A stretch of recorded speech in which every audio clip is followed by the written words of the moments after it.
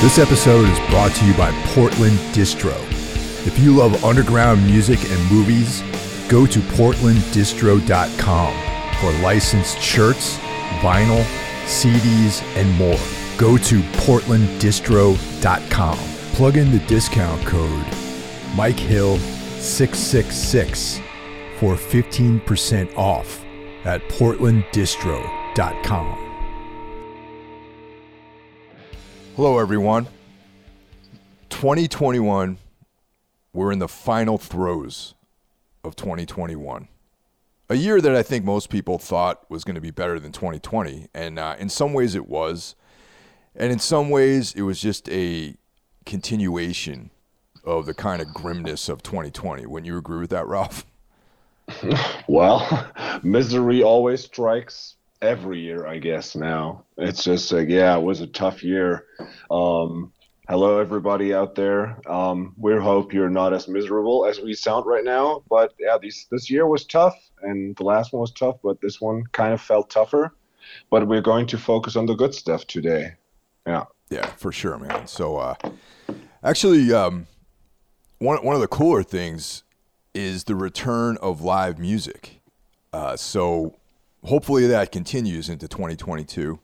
And even though there have been some shutdowns and things like that in Europe and, some parts of the States, we're definitely hoping that we're moving into a better world when it comes to both mine and your passion, which is performing and writing music. So both Ultha and Ropes of Night played over the last couple months. So what was that like? Crazy and awesome. Like crazy in the sense of being weird. I mean, it's just like, so Ultha played its final show for this year yesterday because we were supposed to play Eindhoven Metal Meeting with like a ton of great bands like My Dying Bride, Mugwa, and I don't know, like a gazillion other bands next week. But the Netherlands are completely shut down, so there's nothing happening anymore. We were supposed to go on tour with Niflheim and Bolzer, and that one's canceled too because from this very morning, midnight, all the clubs and bars can't host shows anymore. So our show with Ultha yesterday was the last proper live show that's going to happen for a longer time, and I guess it will be like this until maybe March next year. Oh man, wow. And when Ropes of Night played its first show, that was early September, was the first indoor show that people here in Cologne went to. And now Ultha show is the last indoor show they went to for a long while. The two Ropes of Night shows we played were awesome, and I'm super hungry to play more with them. But there weren't any like good offers, so we didn't like play.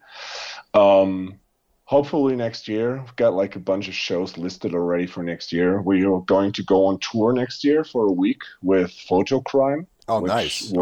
Yes. Ryan Patterson, great. Yeah, awesome. That would be awesome. And for Ultha, it's yeah, man, like we have like a lot of plans for next year, and the most important thing would be like in April there's this tour with Unruh, the band I just talked about in our Love Songs for the Unloved episode. They're good friends. They are going to release a new record next year, and I already heard it, and it will be my favorite black metal record of the next year. No contest there. We're going to release a new one. So I'm looking forward to that tour and hope this will go down. Because yesterday we played the annual Unholy Passion Fest here in Cologne. This time just two bands. It was just Sun Worship, our brothers from Berlin, and us. And it was like limited capacity, but it was like not seated. People were wearing masks out of respect. Everybody was vaccinated or recovered and had like a rapid test. So everybody was tested negative. And it was really cathartic. Like people really at the end of the show were crying and like about the emotion in the music, and hugs were shared. Like people told us how much this band means to them, and that's just awesome and makes me want to go out next year and play to all these fine souls. Yeah, so that's cool. That's awesome, man. That's great. That's fucking amazing, man. And I would have like it was the event yesterday was at 3:30 in the afternoon here Eastern Standard Time. So I would have watched it, but I was doing an interview with the Adams family who made The Deeper You Dig. And wow, okay. yeah, that's going to show up in coordinated with the release of their new film Hellbender, which is going to premiere on Shudder, I think in January or February of next year. And yeah, so I'm really looking forward to that. So otherwise, if I wasn't talking to them, I would have checked out that stream that you guys did. So that would have been awesome. But it was it's cool. Like they have like there's this record store, the Underdog record store here. Friends of ours by now, like one of the best record stores around in North Rhine-Westphalia, and they always set up the show. And in the pandemic, like Huffy, the main guy, he talked to the city and he got some funding. So they started Underdog's World, is where they did at first like streaming shows, like without audience, then like tiny shows from the record store, like with like bands playing acoustic and stuff like this. And he had like the first Ropes of Night show was being streamed through that, and now the Alpha show too. And it's cool because it's for free. But, and that's a good thing, it will be on YouTube in its entirety within the next 6 weeks, so people can go back and watch it there. That's awesome, man. Yeah, we'll post it on the Facebook page for Everything Went Black too. Yes, sweet. All right, cool. Yeah. So how about you? Like you played one show, right? Yes. Well, as you know, everyone else knows this too by now, since I did a whole episode on it about recovering from COVID. As if things weren't bad enough for the last few months, I ended up getting sick. So we would have played 2 shows. The first being with Evoken, which was a makeup show from 2020, which we had to cancel when things first started popping off with shutdowns and, quarantines and things. So that one we had to cancel. I did my 10-day quarantine and recovered. I felt physically not 100% physically as far as my energy levels go, but at least it was safe for me to go outside and, I tested negative and all these things. So we played our first show with Nuclear Assault, Sub-Zero, and Sworn Enemy. Very diverse. Well, in some ways, very diverse. There was a lot of hardcore bands on the bill, which is kind of a new thing for us to play with. And it was a lot of fun, man. And for the first time in years, decades even, I actually got a little nervous before we played. And wow. It wasn't about performing, though. It was about connecting my pedal board and stuff to the amp. And I don't know, this like really weird kind of like, I don't know, I never thought about that before. It was just such an automatic thing, just ingrained into my consciousness and how to connect things. But this time around, I was like, oh man, what if I something gets disconnected or I connected backwards or whatever, and I have to take like more time setting up, and then the whole show is going to go off schedule and everything. But I was able to plug the right cables in the right way, and performance, once I got past that, then all the nerves went away, and I was like, all right, well, I know what I'm doing. I can play and do what I got to do. Yeah. But my body was like shot afterwards, man. Like after we were done playing and we were loading out and heading back to the practice space, I was like in so much physical pain, man. I was like my feet hurt, my knees hurt, my hips. Like I was like fucking so sore, man. And then the next morning I woke up, I felt like someone had beat me with a chain. It was pretty insane to feel that way, Yeah, I had the same thing. Like when I woke up this morning, I felt like a million years old. It's like, oh my God, like how was this ever so hard? But like you said, like the technical aspect is like this could go wrong, but like once you get going, it's like riding a bike. You will just never unlearn it. But yeah, I was the same. Like we played, and I mean, when we play hard. Like we're not like a regular black metal band that like has like stands on stage with spread legs and is just like no movement at all. We're like I always think we look more like a grunge band or something that really like rocks out and I mean this in a positive way. Um, and it's just like it's always so much fun to play, but like in the second song, like I lifted up my guitar and I played this heavy fucking blues guitar, and like I'm like, oh, my shoulder, oh no, and then so like you move over and it's like, oh no, my neck, and then it's like it's almost like getting out of focus. I'm like, oh no, I have to focus. But like in the third song, my body was warmed up and it was working. But like once we were done and I was like talking to people and my body was cooling down, it felt like there was like three spots where the pain just like crept in. It was just like, oh no. Yeah. So this morning I'm like, oh no, please someone just like can someone please drag me into the bathtub or something? Yeah. Yeah, and also I had just gotten over COVID, so my energy was like super low. Oh yeah. And I just was Do you have trying. any? I was trying to conserve, like throughout the day, because it was like a long show. Like the show started at like 4 o'clock in the afternoon. There was like I don't know how many bands played, but it was like it wasn't called a festival, but it felt like a fest in some ways because there was all these bands on the bill, and so I was there all day long. But I was just trying to conserve my energy and be like, all right, you don't. These are like uncharted waters. You're just recovering. Don't like overextend your energy. So you'll have some reserve left when you play. So normally I don't think about these kinds of things. You know what I mean? Because I do all sorts of stuff and I stay in shape and I don't think about gassing out when I play a live set. But this time around, it was like a whole new experience, man. And I got to say, like, I was still feeling some of the after effects of being sick, and that might have, contributed to the pain and sort of soreness and all that stuff too. Yeah, that's something I always I wanted to ask you last time already. It's like, do you have any like symptoms that kept like staying with you, like loss of breath or like energy levels? Because like this long COVID shit, like a lot of people have that. Well, I was really concerned about that, but the only thing that's lingering is the sense of taste and smell. And not having that. But even that is like starting to come back. Like I can taste my coffee this morning, which is great. Like I'm cooking a chicken right now, and I can smell the chicken a little bit, and so that's starting to come back. Like before we started recording, I mentioned that I started doing Muay Thai again, and that's like the real test of like, okay, am I what's the deal? Because that's like a very physically demanding kind of thing, especially on your cardiovascular system. And I was able to successfully make it through an hour without,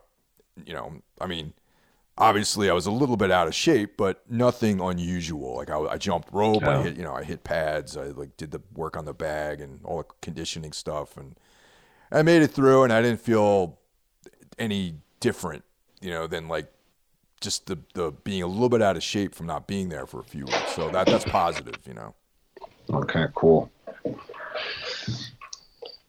So hopefully next year more shows so we can get into shape again, like on stage wise. Yeah, that's a thing, man. Because it's like we practice for a couple hours, like and we're on our feet, but there's just something about the setting of being on stage, maybe the adrenaline and. I thought that all the hours of practice that we spent over the last, year and a half, like would add up to something, but I guess it doesn't, like you just still that 45, 50-minute set is way more intense than like, 8 hours of practice. I don't know. It's kind of weird. Yeah. But it feels good and rewarding. And I mean, like I said, like just the feedback yesterday, seeing people being into it and like raising their hands and like, just like, this like like you stop a song and I mean we always have interludes, but like you still hear the people yell, or it's just like this feeling of anticipation. So what's the next song going to be? And that's just like such an adrenaline rush, and that's the best part of playing live. It's just like seeing the people react to what you do.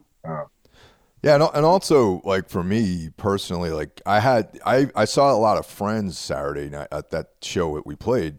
on the Saturday, a couple Saturdays ago. And I realized I hadn't seen some of these people in like 2 years, you know, and that was like pretty heavy. And even Mike Scandato, the guy that I do the Necromaniacs podcast with, we talk every week almost. But I hadn't actually seen him in person probably in about 2 years. Wow. Okay. That's crazy. Yeah. It's nuts, right? So it's just a weird world to get used to again.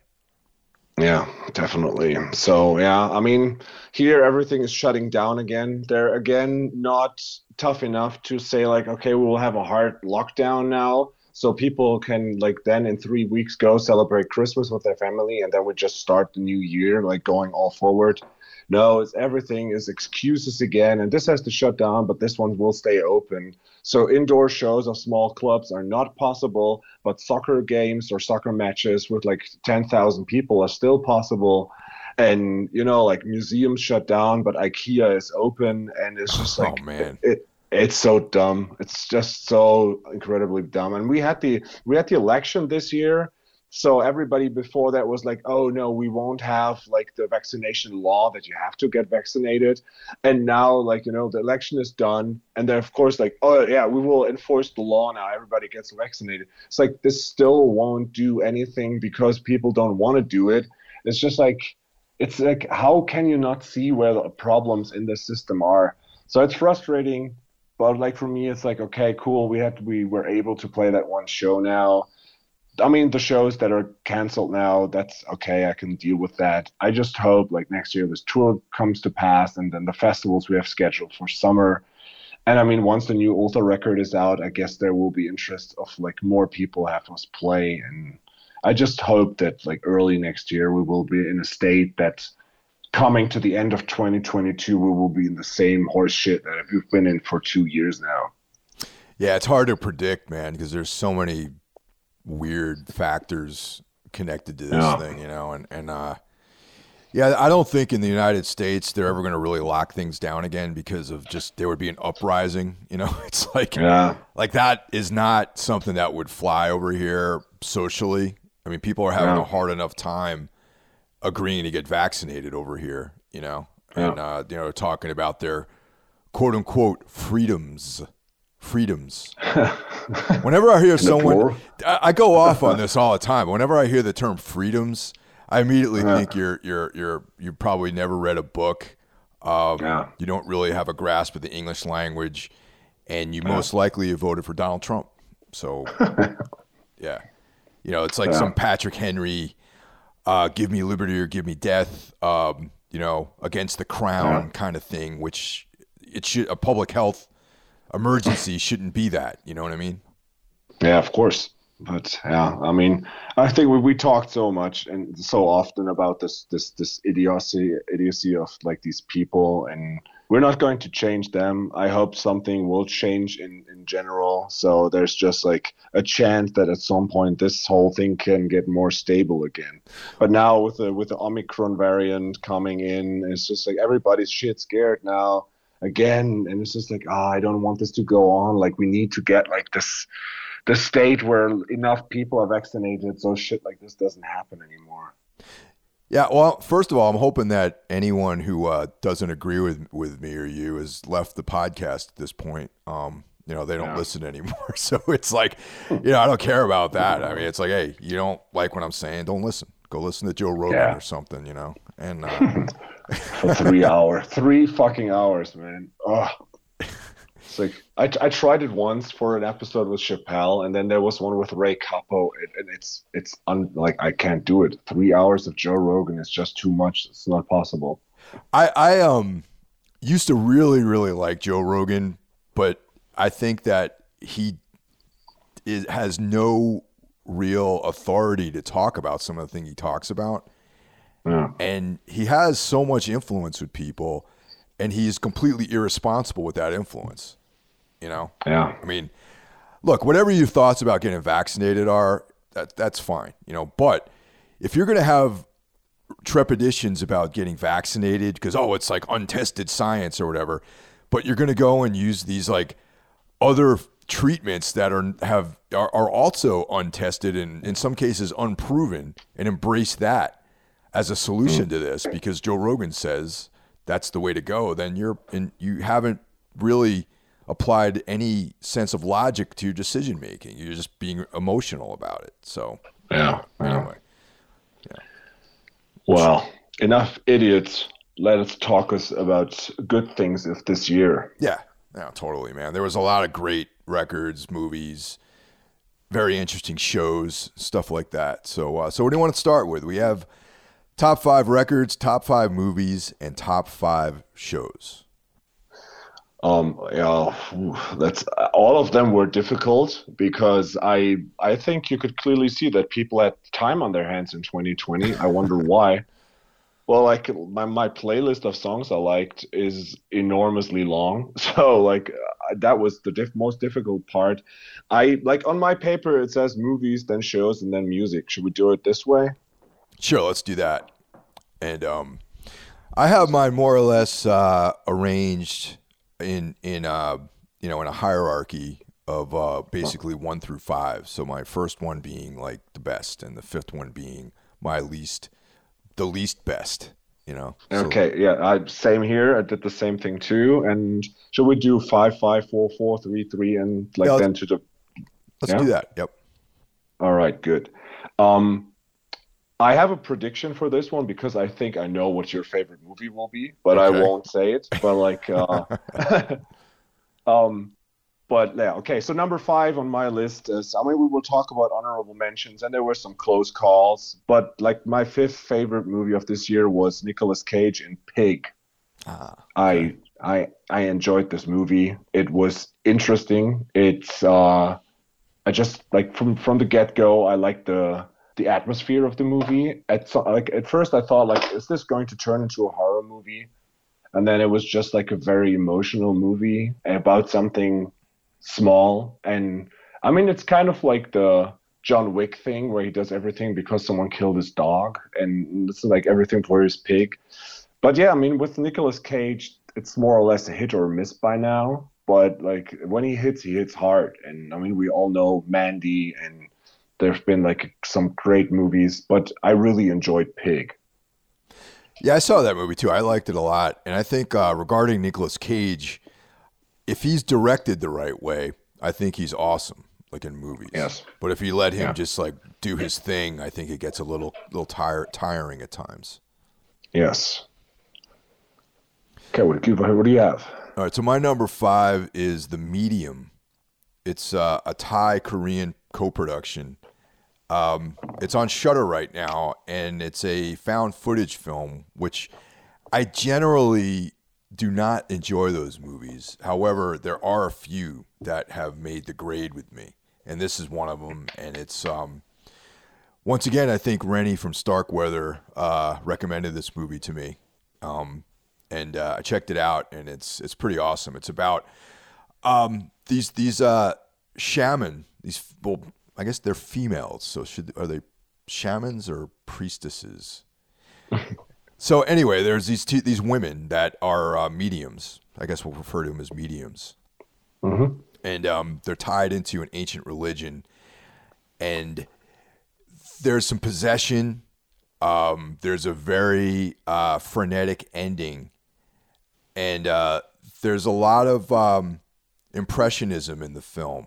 There's like a lot of these like long scenes where you just kind of observe the characters. And the movie's a little bit long. And obviously, it being a Thai-Korean production, if you have a problem with subtitles, then definitely be wary of that because of the length of the film. But if you enjoy foreign films and you're not afraid of reading, I say go for it with The Medium. That sounds great. It's one of, that's we will see. Like in my top 5, there's not a lot of horror. But I have like a list of about 50 movies, like most of them from Necromaniacs, and I just didn't come about to watching them. It's just like, as we will come to music, it's also not a whole lot of like metal on there. I don't know. It was just like not a year for me where I was in the mood to watch a lot of horror.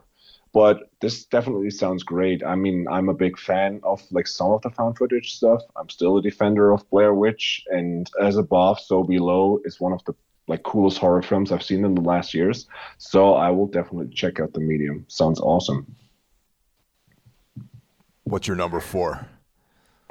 Number 4 is just came out, a small movie. It's pretty much just one person acting. It's called The Guilty with Jake Gyllenhaal. Oh, Have you yeah. seen that? I haven't, but it looks good.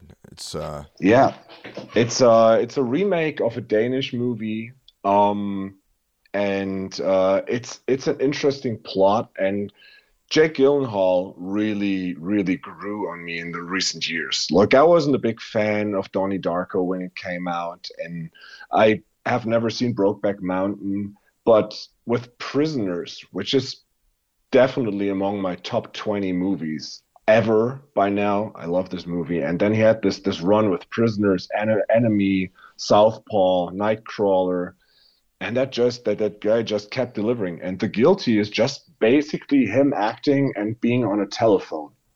It's really intense. It's not a long movie, but like you're in for a ride, like a real thrill ride, and he can pull it off, and it's a great movie. Yeah. I like Jake Gyllenhaal. I was a Donnie Darko fan when it came out, and yeah, I'm generally a fan of his. Yeah, it's like he's just a cool. Like also, I love his sister too. She's also a great actress, and interesting family, definitely. Yeah. So The Guilty, everybody, please check this one out. I think it's on Netflix in America too. It's not. I think it's 80 minutes long, but it's worth your time. So what do you have on number 4? My number 4 is also not a horror film. It's The Humans, which is it's a Showtime production. Mm-hmm. Are you familiar with this? Have you seen this or heard about it? No, not at all. Well, it has an excellent cast. It's got Richard Jenkins, who you might remember him from 6 Feet Under. Yeah. Stephen Ewan, who played Glenn from The Walking Dead, and Amy Schumer, the comedian. Oh, nice. Yeah. And essentially, it's funny that I said that it's not a horror film. However, it feels like a horror movie, even though it's just basically a creepy family drama. And yeah, really, it just has like 5 characters in it. It all takes place in an apartment. It feels like a film, but there's a lot of tropes in it that create tension like a horror film. And there's a lot of discussion about death and ideas about the Christian idea of the afterlife, and the Amy Schumer character is sick. She's worried about dying. The parents are getting older. There's a grandmother who is in and out of lucidity. That she has Alzheimer's disease and that sort of thing. And she says things, and there's definitely this otherworldly vibe to some of the stuff that the grandmother says, which, ultimately it's just words, but it gives you this impression that there's a more of a depth to the things she's saying, and it leaves that open to interpretation. And it's just, it almost feels like the film takes place in real time too, because it's really just about this family getting together in an apartment in downtown New York City in the financial district, and they have dinner and talk, and that's really what the whole movie is. Wow. Okay, that sounds good. I mean, I like all these actors and actresses, so definitely on my list. So my number 3 is a movie called Wrath of Man. Oh yeah, Guy Ritchie movie, Jason Statham. Again, incredibly dumb Germans, because Wrath of Man seems to be something Germans can't say. So they didn't translate it into German. They just gave it the name Money Truck. Wow. That's very literal, I guess, because I saw this film as well. Yeah. And it's just like, why the fuck Like, why not just have it? Like, I mean, they kept names like Olympus Has Fallen, and no one translated this, but they had to change Wrath of Man to, hey, let's going to watch Money Truck. Yeah, great, thanks. Um, no, Wrath of Man, great one. Jason Statham, I mean, he's kind of a tool most of the times, and he's like an entertaining co-star to The Rock or Stallone in some movies. But here, this is a real gritty, really realistic kind of movie. It's a vengeance action movie, and I just have like I'm just a sucker for good action movies. And like I mentioned in another episode we did, that the Sicario movies were like two of the most, like most of the best action movies I've ever seen in recent years. And it has that kind of vibe. It's not funny, it's not comedic, it's just gritty and has like very good pictures, very good acting, very rough. I had a great time watching this. Yeah, I actually saw this movie. I think Jeff actually recommended this to Yeah, me. he And mentioned it. Yeah. yeah, and I enjoyed it. I generally, it's funny. Like I agree with you to an extent about Jason Statham because he's never, as far as actor goes, I feel like he punches down. Like he's always in these like dumb action movies, and I think that he could actually be a very good dramatic actor. I think he's got a lot of skill Yeah. as an actor, but he just never is in movies like that. Don't you think he's kind of like the younger version of Bruce Willis? You Well, know? I dislike Be- Bruce Willis, so I don't agree with that really. okay. Yeah. Okay. Now it's just like because Bruce Willis started out as this action star and then he started getting like more serious roles. And with some of them it was surprising on how good he can act in a proper scenario. And I kind of have the feeling with him too. I mean, he always comes across as this goofy guy, and then it's like some people say like, "Oh yeah, he's the funny Vin Diesel," and I'm like, "Oh, that's an insult. Like, no one needs to be Vin Diesel." Um, but yeah, in this one, I think he really shines in this one. And it was just like, I watched it three times this year. It's just like because it was such a blast in the way it is made. And yeah, I really enjoyed that. I did too, man. I like that movie, and it's like you said too. It's a very hard movie. You know, there's like not Yeah. there's no humor or anything associated with it. Yeah. Okay. Number three, Mike. What do you have? Censor, the Ah, okay. Prano Bailey Bond film, which we covered on Necromaniacs, that I thought was a fantastic entry into the horror genre for her. I mean, I believe this is her first film, and yeah, it talks about the video nasty era in the UK. You know, censorship, obviously, and it blurs the boundary between what's real and what's imagined, and yeah, it's just a really well done film. And I there's some of the movies they talk about in the film that are not real movies. I'm like, man, they should make a movie about that. You know, it's this typical '80s fare of slashers, and there's the discussion about how media affects the behavior of people and how censorship affects the behavior of people, and if you're exposing yourself to this stuff. It's like a very clever exploration of censorship and extremity and all this sort of stuff. Hmm. Yeah, you've seen that, Okay. right?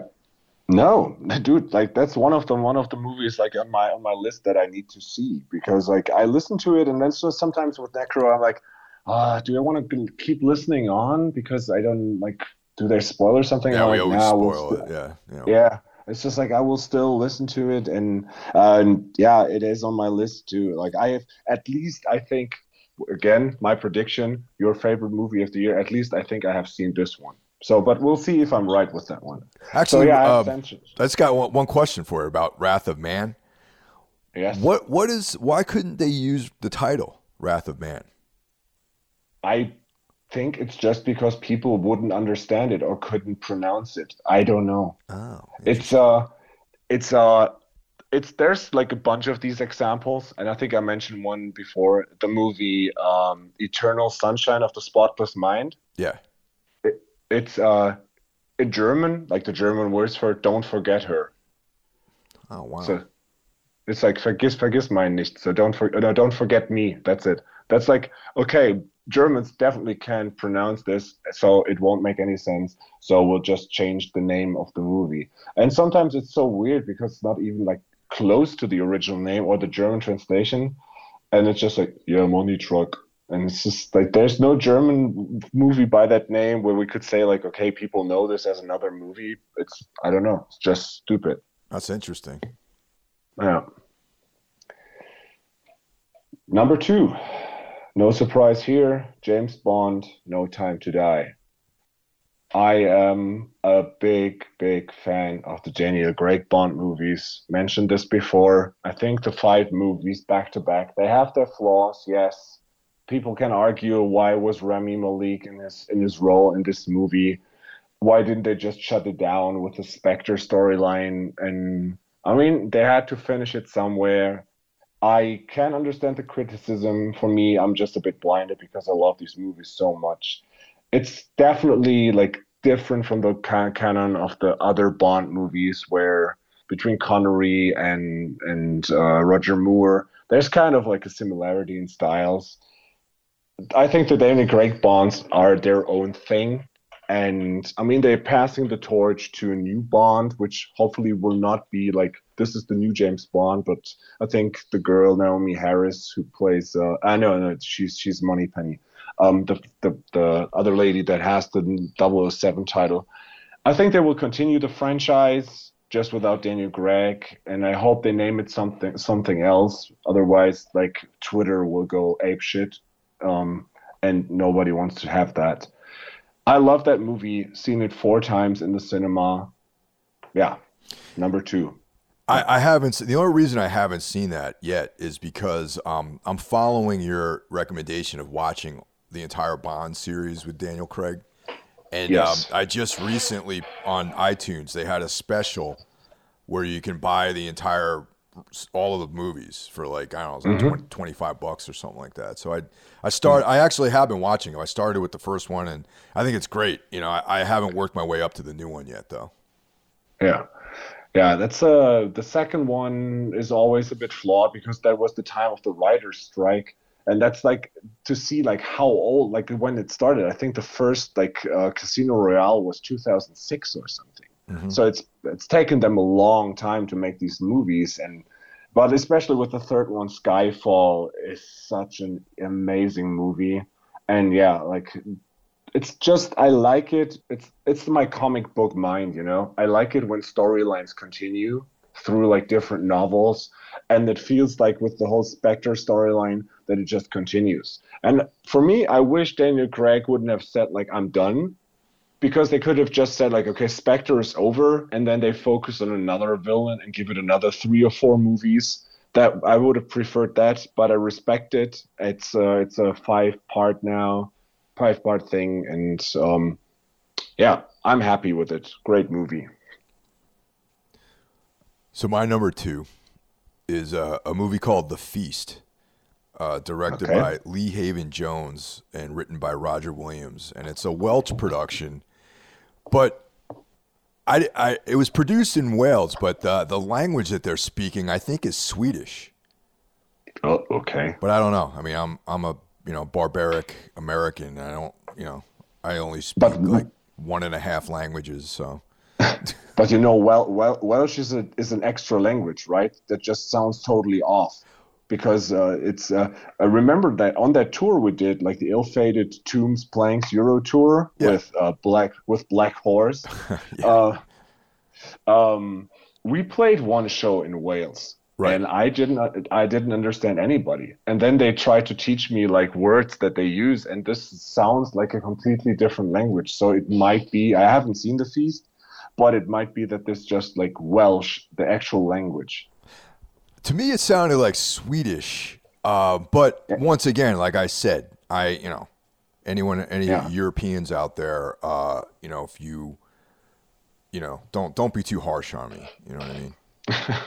You know, I'm from a factory town, so I don't I don't have much education. So Always excuses, man. yeah.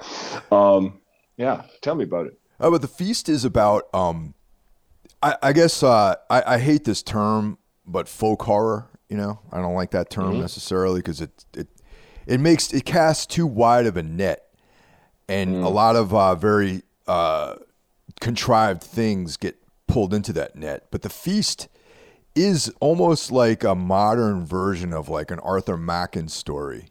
It has to do with like some elemental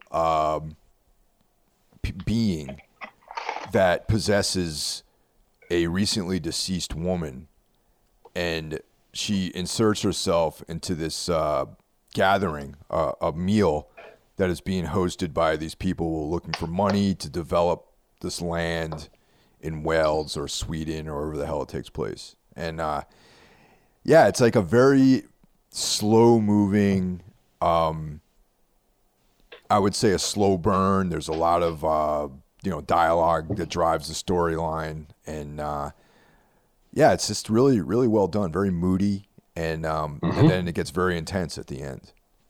Okay, that sounds really interesting. Yeah. I dig folk horror to some extent, but as you said, like it can be a lot of things. But the general idea, I think you know what you're talking. I think I know what you're talking about. Yeah. So that sounds good. Yeah. Well, my number one, no surprise there, The Green Knight. Not. I was like shocked. I was like, damn. No way.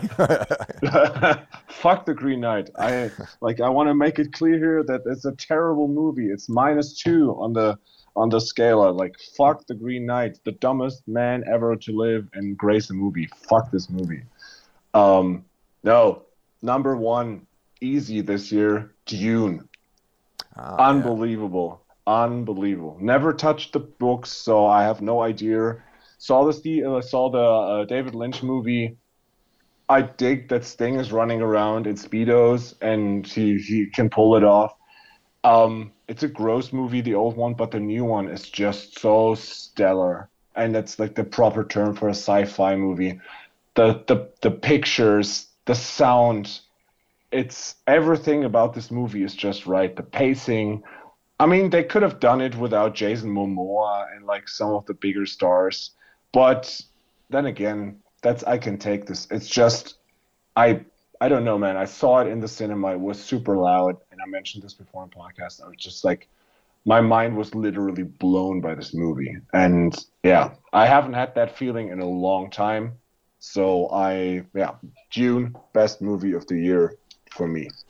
I haven't seen it yet because I know it's like a 3-hour epic. And I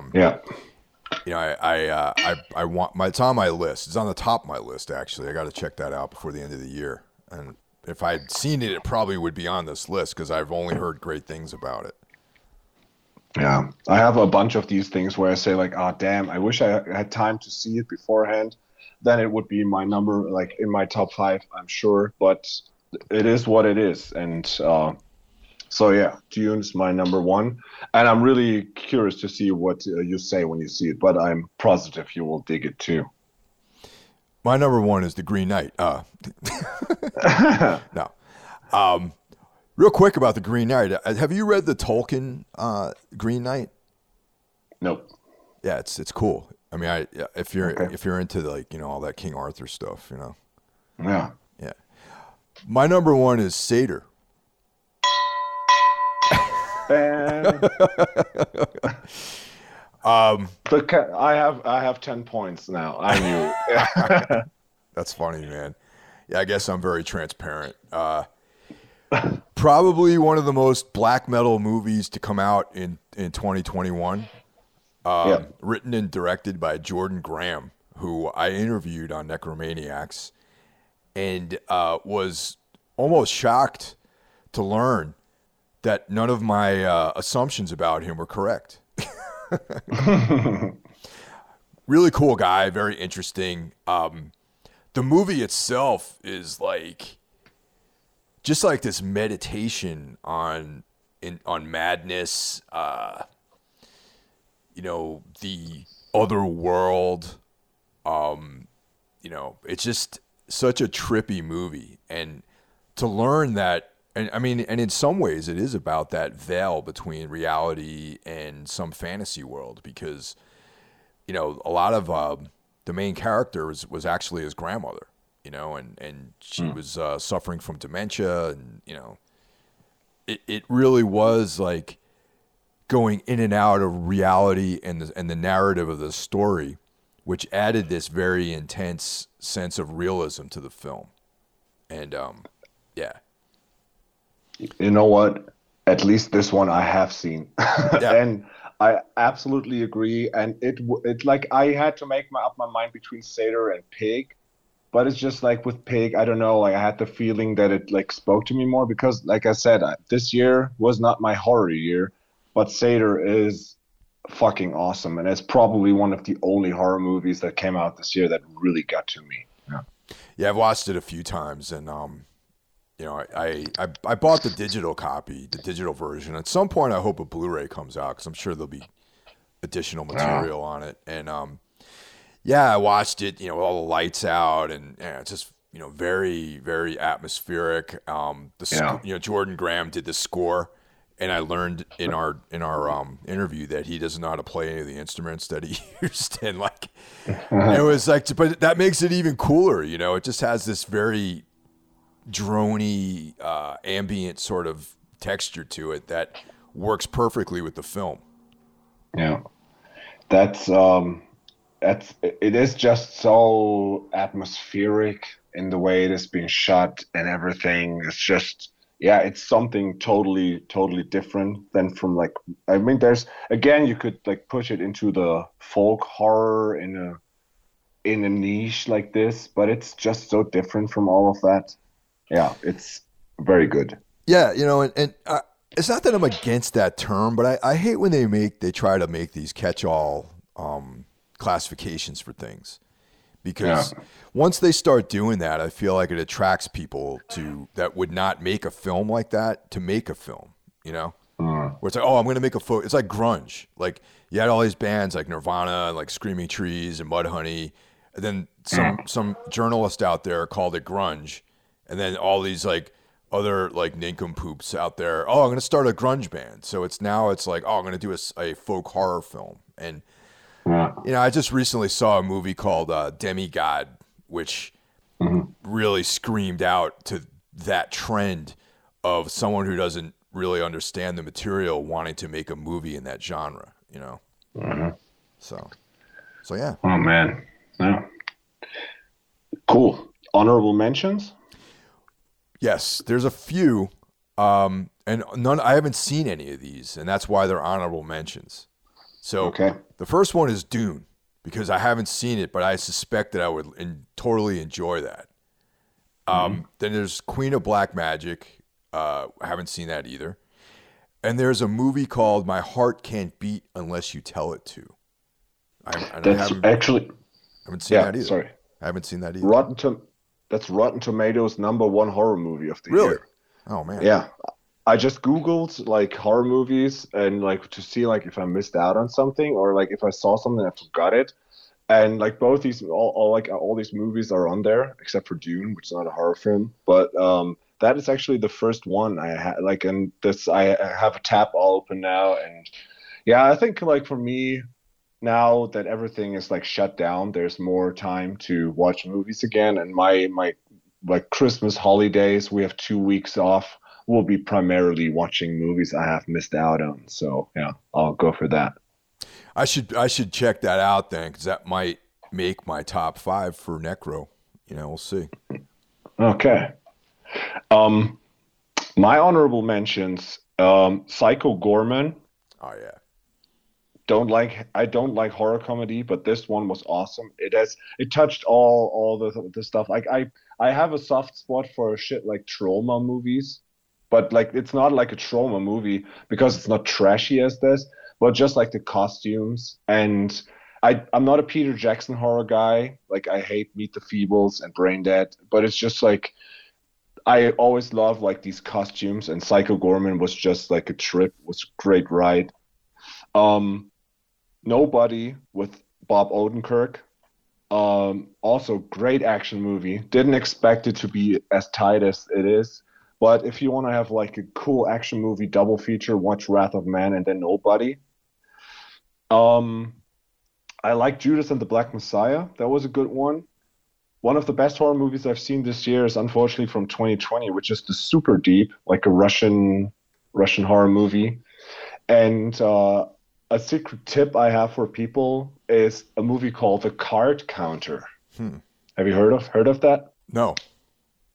It's presented by Scorsese. It's written by Paul, like production by Paul Schrader, and it features Oscar Isaac. And it feels like a David Lynch movie without the supernatural. It's slow pace. It's about a guy who is a poker pro, and he's just like moving from casino to casino and like to try to like steal money from them, like by like yeah counting cards. And he has like this network of weird people he meets who are all like trick thieves or stuff like that are like rule like living in cheap motels and trying to steal some thousands from a casino by like cheating. And there's a interesting story about a boy and like a revenge story with that. And it's weird, man. It's a weird movie, but I came through that because of the soundtrack, and I will talk about the soundtrack in a bit. Spoiler alert. Oh, wow. Yeah. Interesting. So the Card Counter, yeah. Hmm. Okay. Right on, man. So you want to move on to what's the next heading that we're moving on to? The next one is also viewing pleasures, which will be shows. Okay. All right. You want to go first this time? Oh, wait, one more time. I have a prediction. I know what your number one will be. You probably do because I've talked about it a bunch with you and everyone else, and so Yeah. yeah. The bell is ready. The bell is ready. Okay, so at the bottom of my list, my number 5, and I accept all criticism for putting this in my top 5, but it's season 10 of American Horror Story. Okay. It's this season it's a double feature. It has like 2 storylines, and one's the Red Tide and the other one's called Death Valley. And it's got all your favorites, Evan Peters, Francis Conroy, Finn Whitrock, Sarah Paulson. They all come back just like every season. And it's the same way that I enjoy Buffy the Vampire Slayer, this American Horror Story business. You know what I mean? I mean, I was a big Buffy fan back in the day. American Horror Story is like very commercial horror, yet I do believe that it is really well done. And this season particularly I enjoyed because, there's like this kind of vampire New England storyline that was in the Red Tide, and the Death Valley segment was very unique in that it was all black and white. It was shot like a 1950s like UFO like sci-fi sort of thing, and I thought the Death Valley part was really cool because it was like spoke to like the young, the childhood of that I had of watching all these old school like black and white 50s science fiction movies about like gigantic, giant ants and, UFOs and, the day the earth stood still. And it spoke to that. And I really enjoyed that.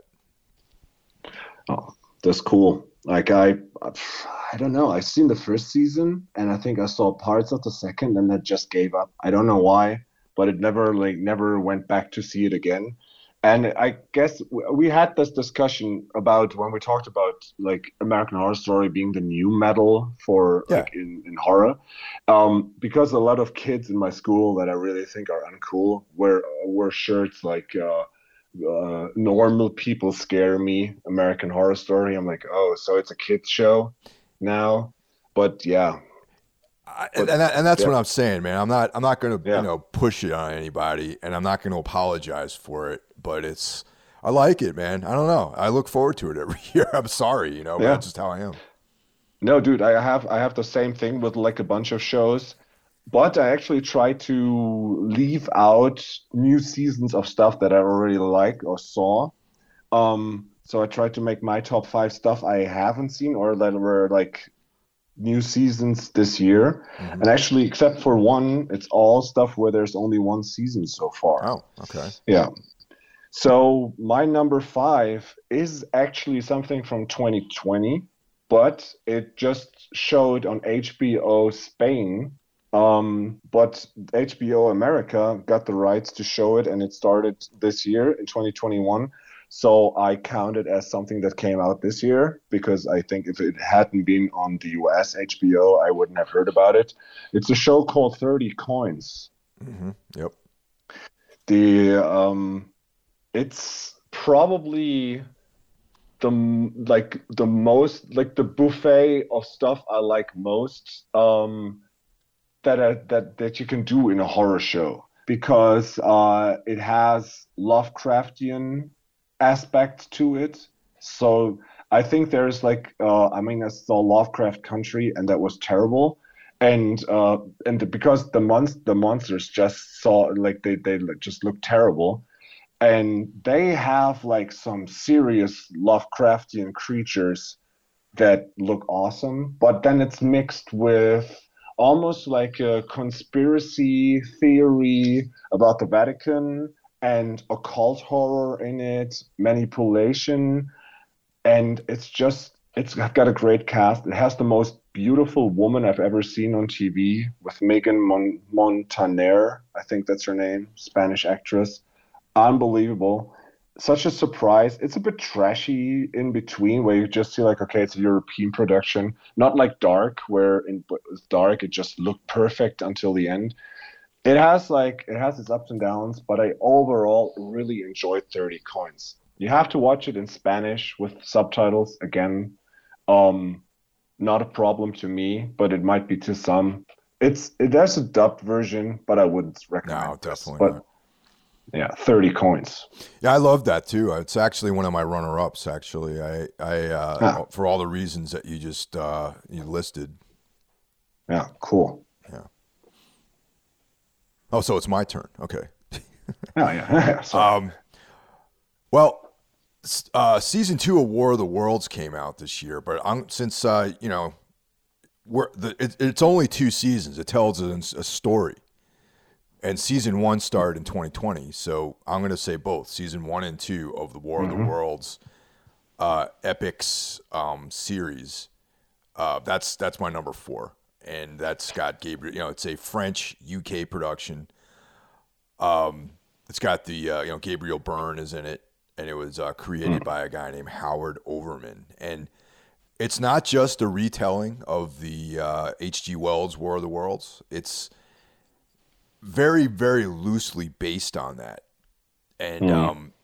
it's just a completely different storyline. Really, it has to do with it came out in the very beginning of the pandemic, so it felt like a very post-apocalyptic kind of vibe.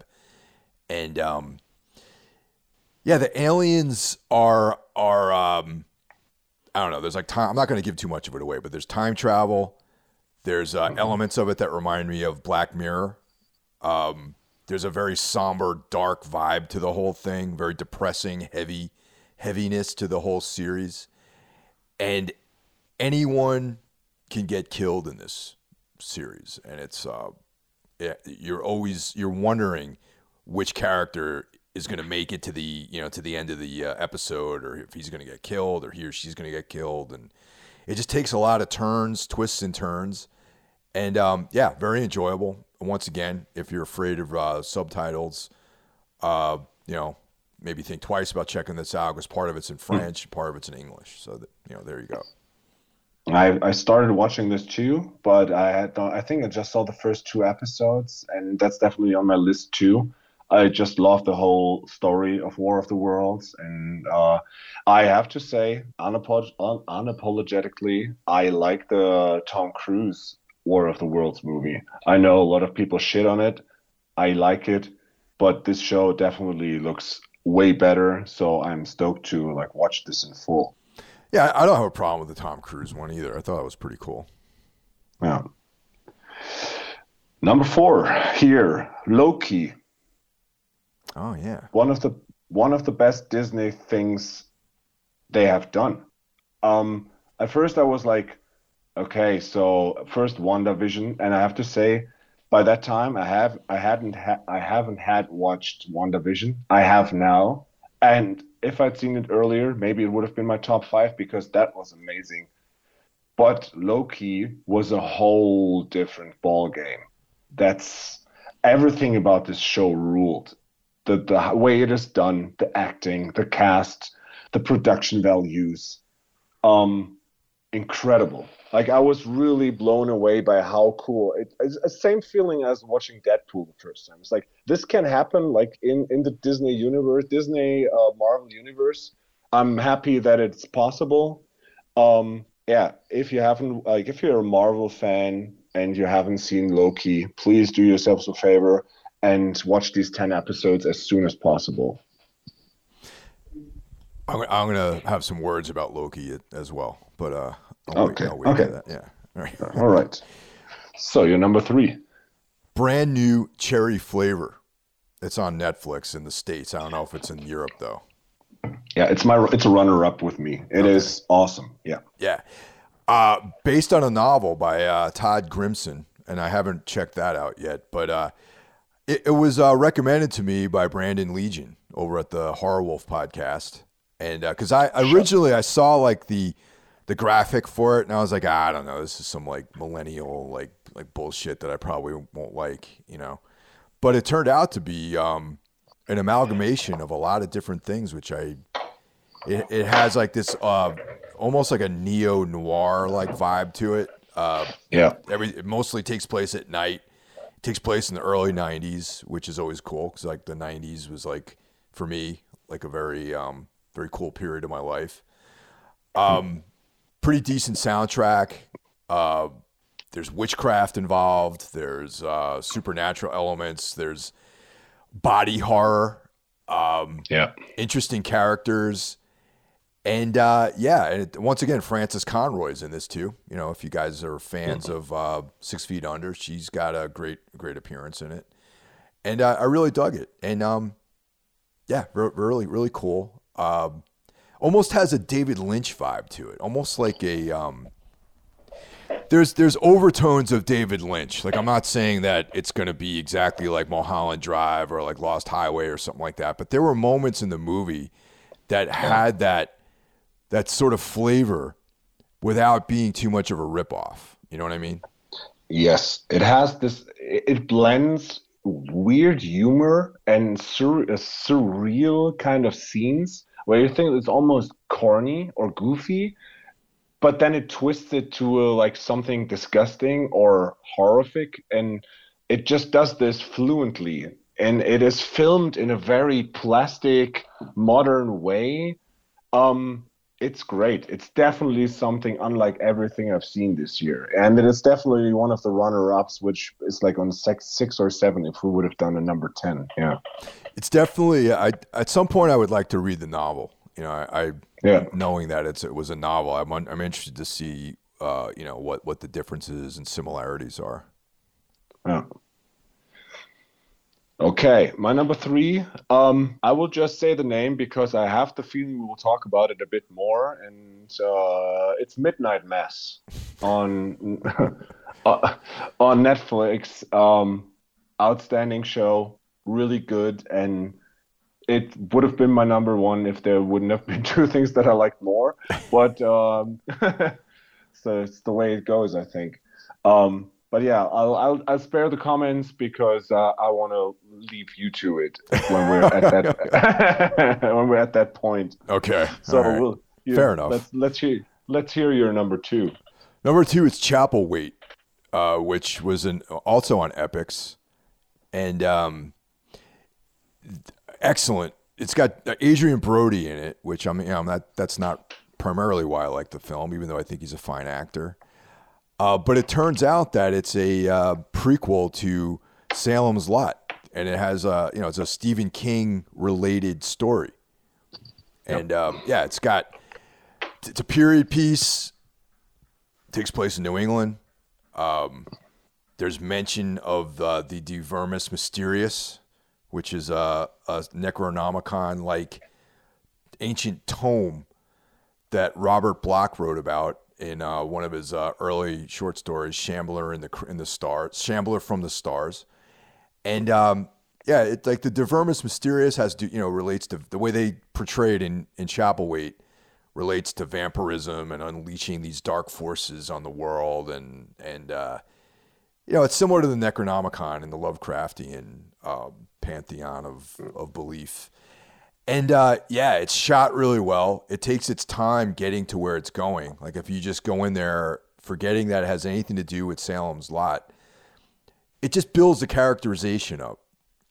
And it is based on a Stephen King story too. And then I didn't know that because obviously the title's different. But then second episode, I started realizing, oh, this is a similar story to Jerusalem's Lot, And then when it kicks in with the vampires, good-looking vampires, by the way, a different take on vampirism than we're used to seeing, and really cool. And it has like a weird fiction, like sort of, feel to it as well. You want to know what? It's my number one. Really? It's my number one. Yeah. Wow. Okay. All right. Dude, I fucking love this show. Like, to save some times, I'll just probably do it now. Dude, it's so stellar. Like, the whole look of it. The vampires are the best looking vampires. Like, their leader, I won't spoil their names or anything. It's such an incredible take on vampires. And like I said, I compare it to The Little Vampire, the British Canadian gothy 80s children's vampire show, which made me I'm not a goth punk, but like my appreciation for goth punk comes from that. And when I watched this, I had the same feeling, just the way it looks, the dark atmosphere, it's really one of the best, books from, like, not the best books of Stephen King, but like the stuff that is made out of a Stephen King story. So, I don't know, man. I blasted through this season. I'm just like, this is incredible. And like when I was done, I just started from the top again. Yeah, it's really good. Adrian Brody delivers, and yeah, everything you said is right. People, if you haven't seen this, it is a great year for vampire stories. Yeah. And I was always a big fan of vampires, and with Midnight Mass and Chapelwaite, and there's a bunch of cool vampire shit out there. If you haven't seen Chapelwaite, please do so. Yeah, I'll probably watch it again. It's and like I said, also it has like that weird fiction, like cosmic horror, like kind of vibe as well, which I always, I'm a big fan of that kind of stuff. Yeah. Oh man, I lost track. Where we at? Like with your number one already, or is it your number two? That was my number two. Okay, so it's time for your number one, right? Yeah, well then did you do your number two? No, I didn't. No, because right, yeah. Oh, yeah. Dude, I'm losing track here. You jumped ahead, man. All right. Dude, so much info here. Oh my God. Okay, something completely out of the picture here for all of you thinking like Mike and I are these miserable people just sitting at home, like with black walls and curtains down and just like listening to like gruesome music and watching gruesome movies. My number two is something where the first season came out last year and the new season came out this year, and it won a lot of prizes, and I unapologetically love it. It's Ted Lasso. Oh, yeah. Okay. I know you're not a comedy guy, and it's not a comedy show in its sense. It's a drama. It is funny to a degree. And first, like, Steven Sudeikis is... I watch Saturday Night Live every week when I can. And I didn't like the movies he did before. I liked him at Saturday Night Live. I'm not a big comedy guy, but this show has got something so real and so melancholic to it that it ticks all the boxes. For all of you out there who don't know about it, I don't know. I guess you haven't seen it, Mike, right? No, but I actually, it was recommended to me, and it was described in a very similar way, and I am planning on watching it for sure. It's about like Sudeikis being a football coach, and you don't know the reasons why, but he gets drafted to the UK of all places to start teaching a soccer team. And if you have ever been to the UK, I mean, I'm a German, and soccer here is like one big thing that people love, but it's nothing compared to the UK. And imagining like a redneck with a mustache who does dance moves for his team coming to the UK, knowing jack shit for about soccer and becoming a trainer with his co-trainer, and it's bound to get like rowdy, and but it's a very human show, and that's what it got to me. Like everybody was recommending it, like everybody was posting about it. I'm like, how the fuck can something be so popular? And then like also people from Aranzi Pazuzu, Walter of Roadburn, and all these people are like, Ted Lasso, that's the shit. I'm like, really? It's like, okay, well, I guess I'll try it. Then I watched 3 shows and I had tears in my eyes at some point. I'm like, okay, wow, this is really touching and moving, and it's like it's that thing where it's really dark, but it has like this uplifting spirit to it where you still like, okay, there's still hope. You can go on. Things can get better. Things can change. And especially in this year where everything went to pieces and everything was horrible, that was the right kind of show. And I can really, without a problem, say that I had like tears in my eyes several times watching this show. It's just really fucking good. Well, yeah. I mean, hell, man, that's a shining review, man. I'm gonna have to check it out. Yeah. Well, Mike, it's time. So my number one is Midnight Mass. Yes. Where's the bell, man? Oh, it's ready. Oh, you jumped the gun on the bell too, man. Oh man. All right, there we go. Okay. Okay. Midnight Mass, man. What a for me, it really hit a lot of spots for me too. I mean, it's Mike Flanagan, who has brought us a lot of Stephen King adaptions, and this is the most Stephen King-esque show that is actually not Stephen King. Yeah, correct. Yeah. And he also brought us The Haunting of Hill House, The Haunting of Bly Manor, which I loved those two shows as well. And once again, he brings us his wife, Katie Siegel, to star as Erin Green in this series. And it's man, where to start with this? It's a vampire story. Maybe a lot of you out there have seen this already, but it's also a meditation on like religion, relationships with people, death, life, atheism, and it's just a very deep show. And a lot of people commented that they did not like, all the dialogue, and it was too talky, and it was like a lot of, that's what I like, actually. I like there's this long periods of exposition. And I'm going to call to mind, like one thing that comes to mind is the priest is describing this scene where he's like searching through he's lost in the desert, and he comes upon this. It's almost like out of like a Robert E. Howard horror story, or like a Carl Edward Wagner horror story, or some of these like, sword and sorcery like fictions that I love, or dark fantasy where he finds like this, this ancient temple and, stuff like that. If you don't mind dialogue, definitely this is for you, but also there's some really great just horror scenes in it. They have an excellent vampire, and it's really unique. Man. Yeah. I like when I listened to that episode of Necro about it. I think it was you did it with Mike, right? Yeah, with Mike. Yeah. I think he said that the vampire would make a great action figure. Yeah, and I agree. Like it looks so awesome, and man, like how can you criticize these dialogues? Because they were like every sentence was worth it. There was no like jibber jabber. It was focused, really good monologues. I mean, Hamish Linklater, like the actor of the father, he looks like Nick Cave in Yeah, a way. totally. Yep. And dude, I actually, you know what? I actually used a part of that show in a philosophy lesson in school. Oh, okay. Remember there's this PTA in school where Beth Keane, and I hate Beth Keane. Everybody hates Beth Keane. She's such a good villain.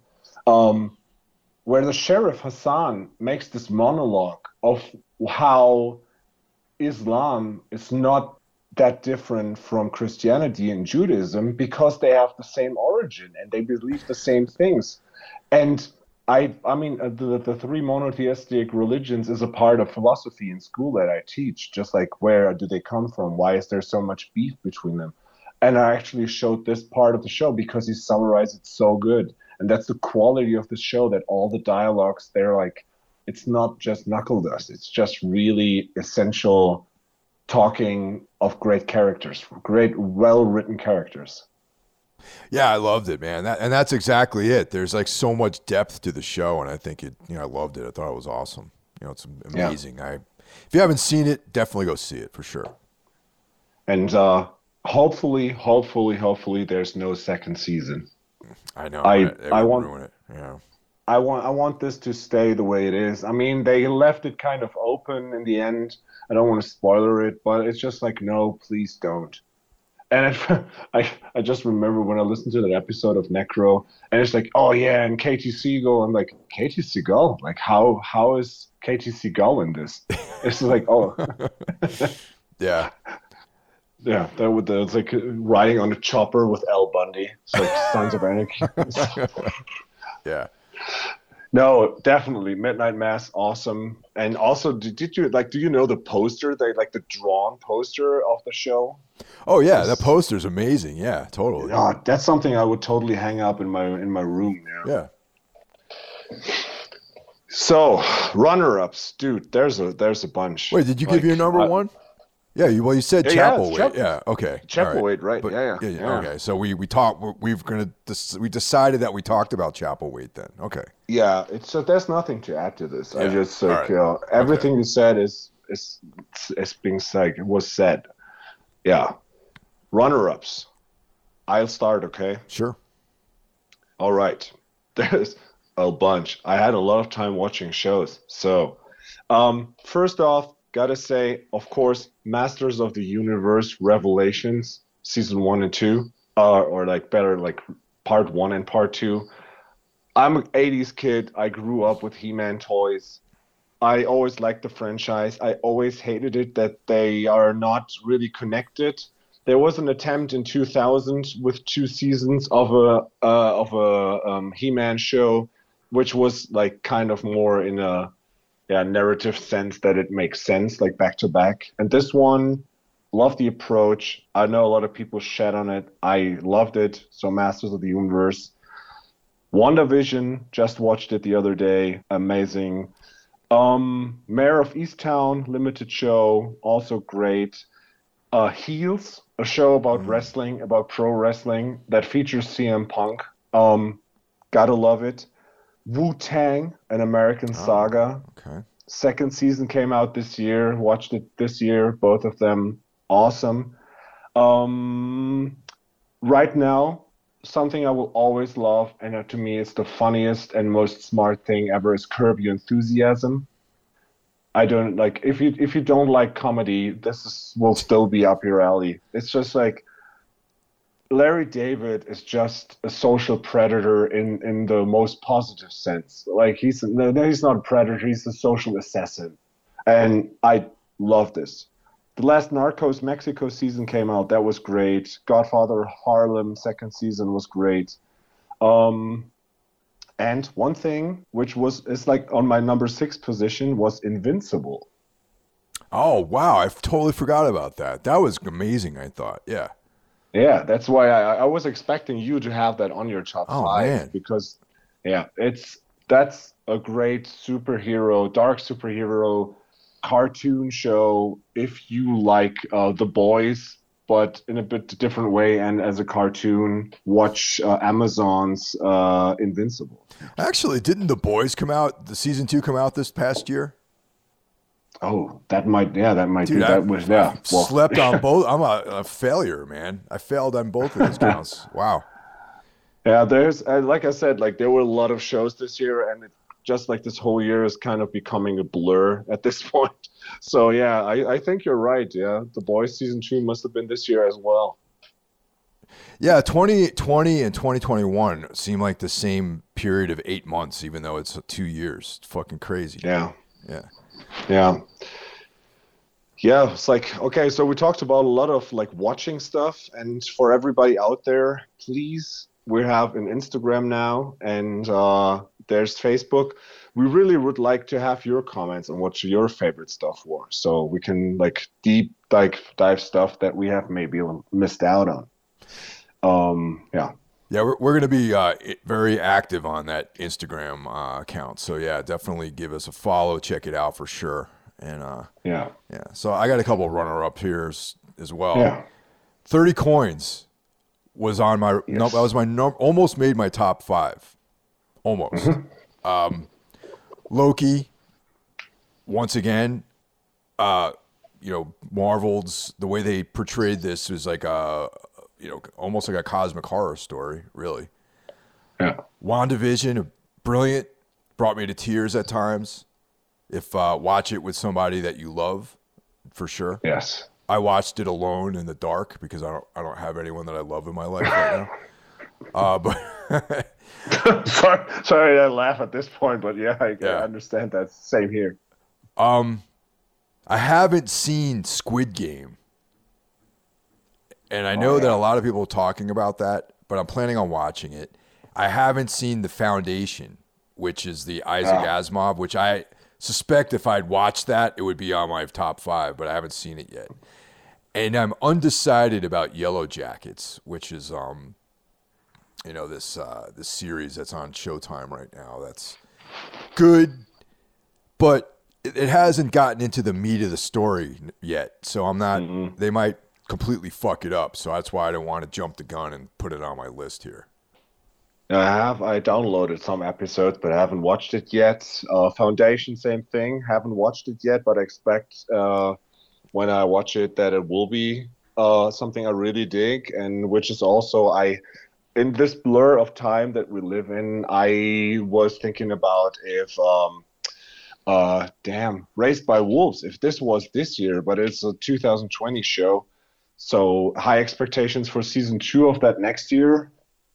But yeah, The Foundation could be right up in this alley. Yeah, I had to do a double take on Raised by Wolves and confirm that it was last year because that's still one of my favorite shows. Yeah, that's so good. Yeah, so that's like already like a spoiler to next year. Like I hope for a new He-Man show. I hope for a new Dune, and I want Raised by Wolves 2. I don't want Midnight Mass 2. I don't want Chapel Way 2. I'm looking forward to new Ted Lasso. And when it comes to shows, there's still this rumor that they're producing a show called Raven, based on the book about Jim Jones. Oh, And yeah, do you have that book? Like this gigantic biography of Jim Jones and the People's Temple? I don't have that, no.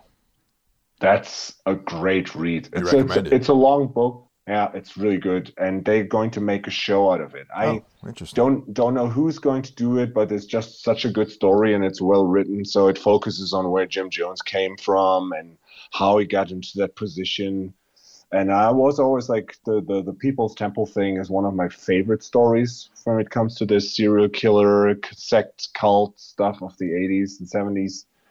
And I just found a documentary from like 2 years ago about the women in the Jim Jones cult. It's like the tagline is, it's not just Jim Jones, the women helped it too. So like about the women that like spread out the poison and everything. So I'm going to watch that this weekend. Yeah. I'll have to check out that book, man, for sure. It's been Yeah. generally like those types of things. Yeah. Okay. Let's take a deep breath and then go on to music, shall we? Sounds good to me. All right. That's also hard, man. Music, as I said, like a lot of people sat at home with their home recording studio and put out music in 2021 that they recorded in 2020. So got a ton of runner-ups, but I already tried to cut the meat from that. But yeah, shall I start? Yeah, go ahead, man. All right. Number five in music for 2021 is a band called Silent and their record Modern Hate. It's a band from Mexicali. They're on 31G. It's like buddies of Justin Pearson. Um, it sounds like, do you know that band Heroes del Silencio? No. It's a Spanish, they had like the Spanish one-hit wonder in the 80s. They have like one of the coolest post-punk songs. They looked like The Mission or these kinds of bands, a bit like also like Fields of the Nephilim. So they've got this Spanish cowboy look Oh, going. interesting.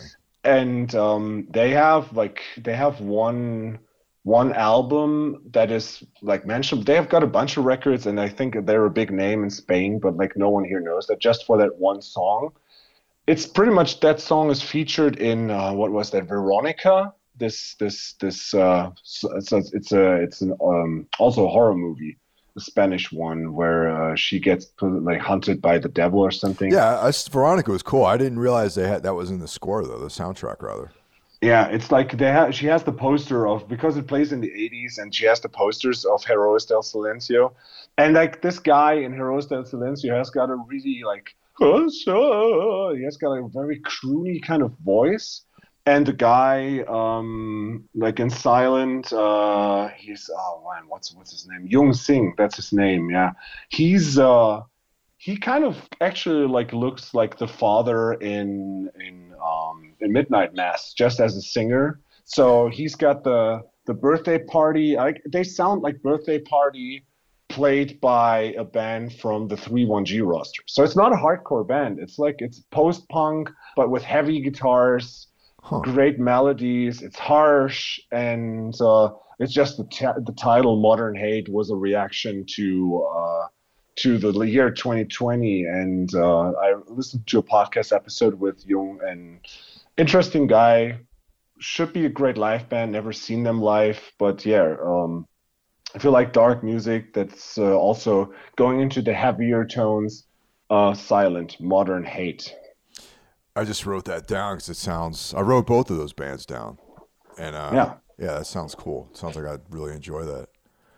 yeah. Will be a big playlist for this episode, Dude, I I was guess. just Yeah. thinking about that this morning when I started gearing up for this. It's going to be an epic playlist for everyone out there.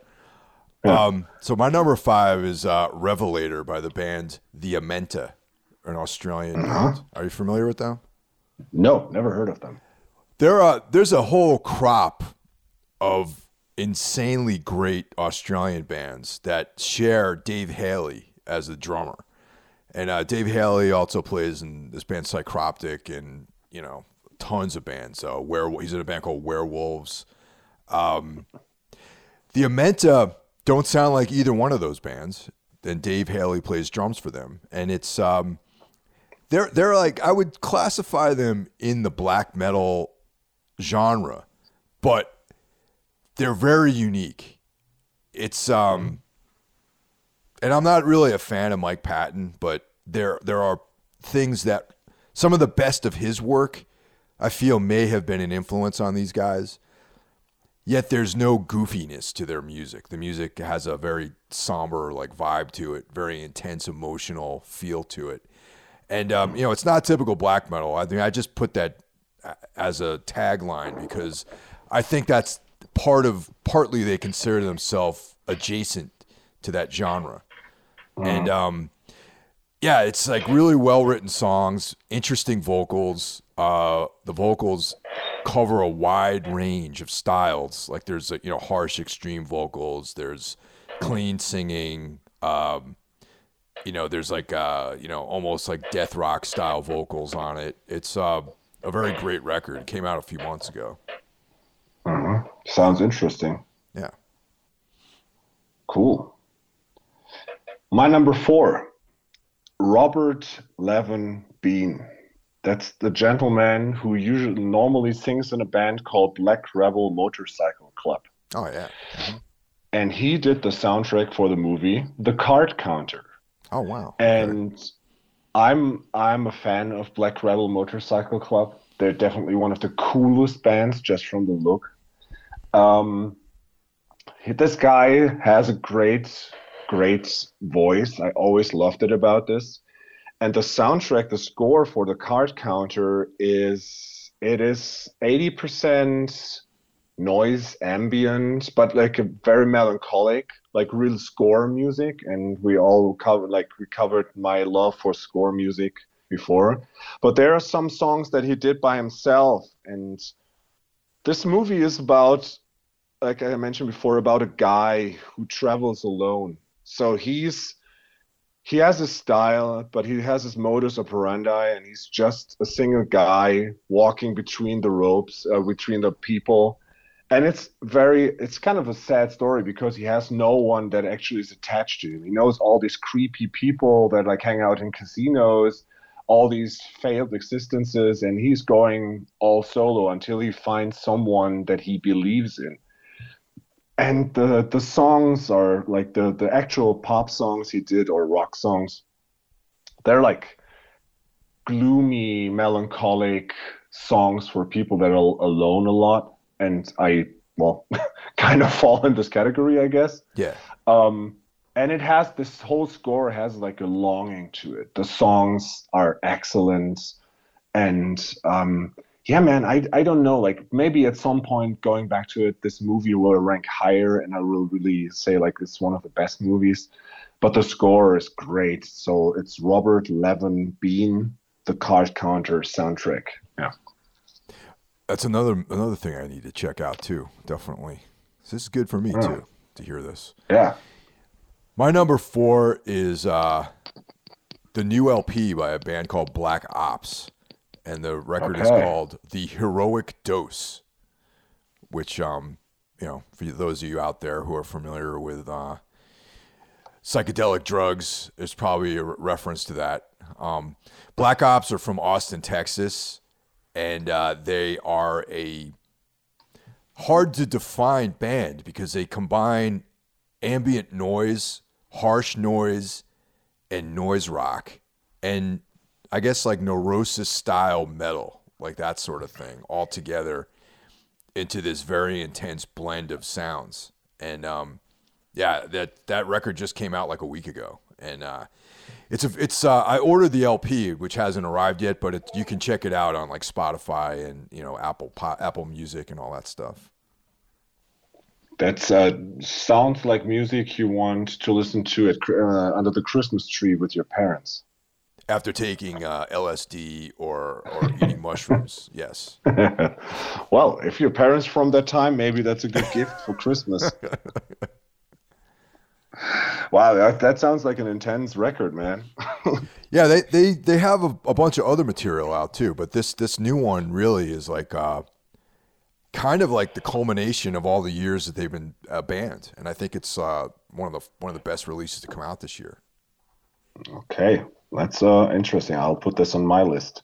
I already see like our playlist. This will be crazy different. Like all the tracks from this year, if we mix things together, interesting. Should be a good blend. But yeah, that's cool. I like this. I don't like playlists where it's like 20 times the same song. Yeah, they're all the same tempo. It's all like, like just like 200 BPM the whole time. Yeah. Hyper blasting for 2 hours straight. Yeah.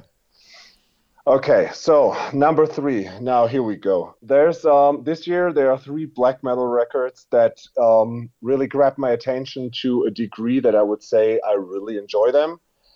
All 3 of them I will totally butcher their names now, but it's like 2 of them will be in my runner-ups, but this one is the only metal record that made it into my top 3, and it definitely has the shittiest stuff to pronounce. So the band is called Fluistras. So, Mike, how do you spell Fluistras? There's an F in there, maybe? I don't know. Good question. Yeah. No, it's Fluisterras.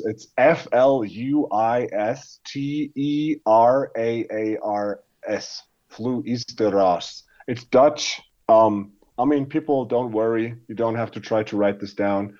I'll post it on our Instagram. Like I will take top five the pictures, so you have the links to the Bandcamp of all these bands. Um, Fluisterras is from the bubble of Turia and these other great Dutch black metal bands. The label is Heresis Novio Magi, and they're released through Eisenwald, a German label that is also excellent. And the record is called, okay, here we go. Gegriffen door de Geest der Zielkonstluking, or something. I don't know. It's Flusteras are a weird band. It's pretty much two people. Our one guy is a multi-instrumentalist and one guy is singing.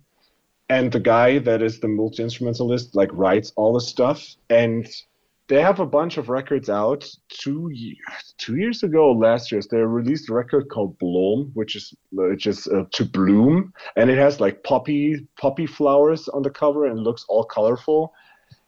And to say this band sounds like Death Heaven wished they would sound like, so they are able to incorporate this shoegazy pop thing into black metal, but in a very different way. And the new album, it's only 3 songs, and it starts and it's very melodic. It's not harsh, so it's very great to digest black metal, but very interesting. Like these Dutch guys, the way they write riffs and melodies is just outstanding, and they are such an outstanding band.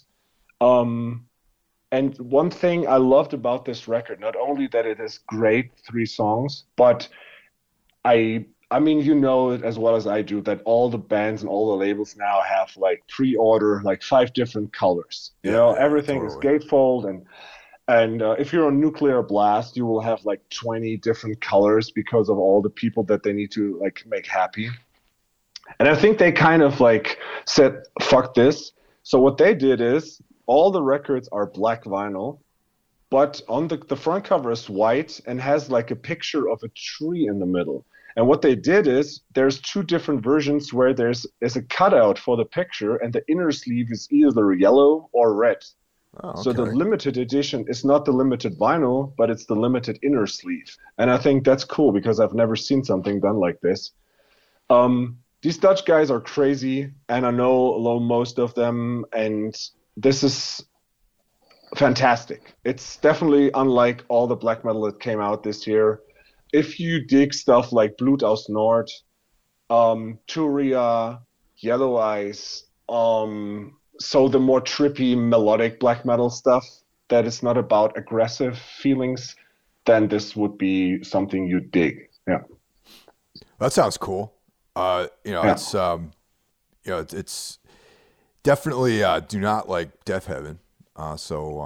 No, that's not. Please, people, don't. Also, not you, Mike. Don't confuse it. Doesn't sound like Death Heaven. Okay. But they wish they could do what these guys do, to incorporate pop sensitivity in their writing of the music with the riffs into this black metal thing that is authentic and real black metal, and not like this children's birthday party that Death Heaven is doing. Death Heaven probably wishes they didn't suck and also can play their instruments and play in time.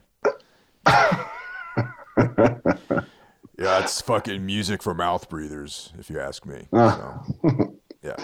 Well, so I assume that the new Death Heaven record is not in your top 5 then. No. But my number 2 record is, this is Ars Magna Umbrae.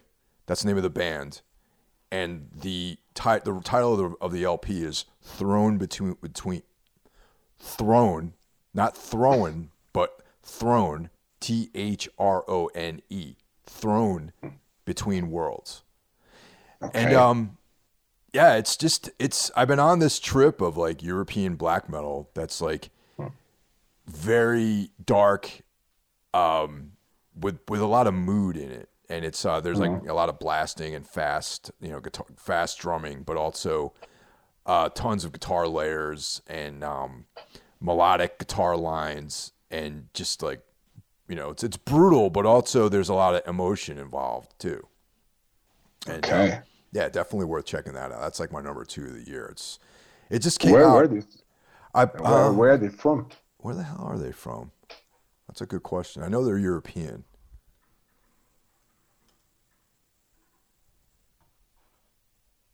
You know, it's funny. I should have wrote that down while I was putting this list together. We're focusing on the 10 million shows we watched in the last 2 years. Yeah, but still in all, I should have wrote this down. Oh, they're Polish. Just I was gonna say Poland, but Okay. but I didn't want to like be wrong. But yeah, they're from Yeah. Poland, and there's Okay. as you know, there's a ton of great Polish bands. You know, Mgła, Yes. is Yeah. one of them, and so they're part of that whole like Polish explosion of great bands. Okay. But they're your number two. Did you I'm skip your sorry, number three? they're my number 3. I'm sorry about that. Okay. All right. Good. It's like too many numbers. Too many I numbers think, here. Yeah. dude, it's like top five of movies and shows, and with two people, it's like I don't know if anybody's still listening to this, but yeah, we'll see. Yeah. So we've got our number threes down. We're with number two now, right? Yes. Okay. So I mentioned this before. German post-punk band called Bleib Modern with the record Afraid to Leave is my number two. Bleib Modern translates to stay modern. Very hip kids playing darkwave, but I didn't care a lot for their old stuff, but this record is excellent.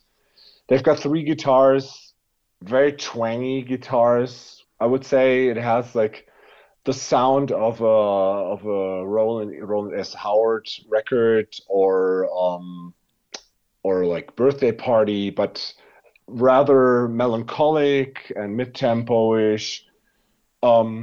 Saw them live a couple of weeks ago. Wasn't a big fan of them live, but the record holds up, and I played this a whole bunch.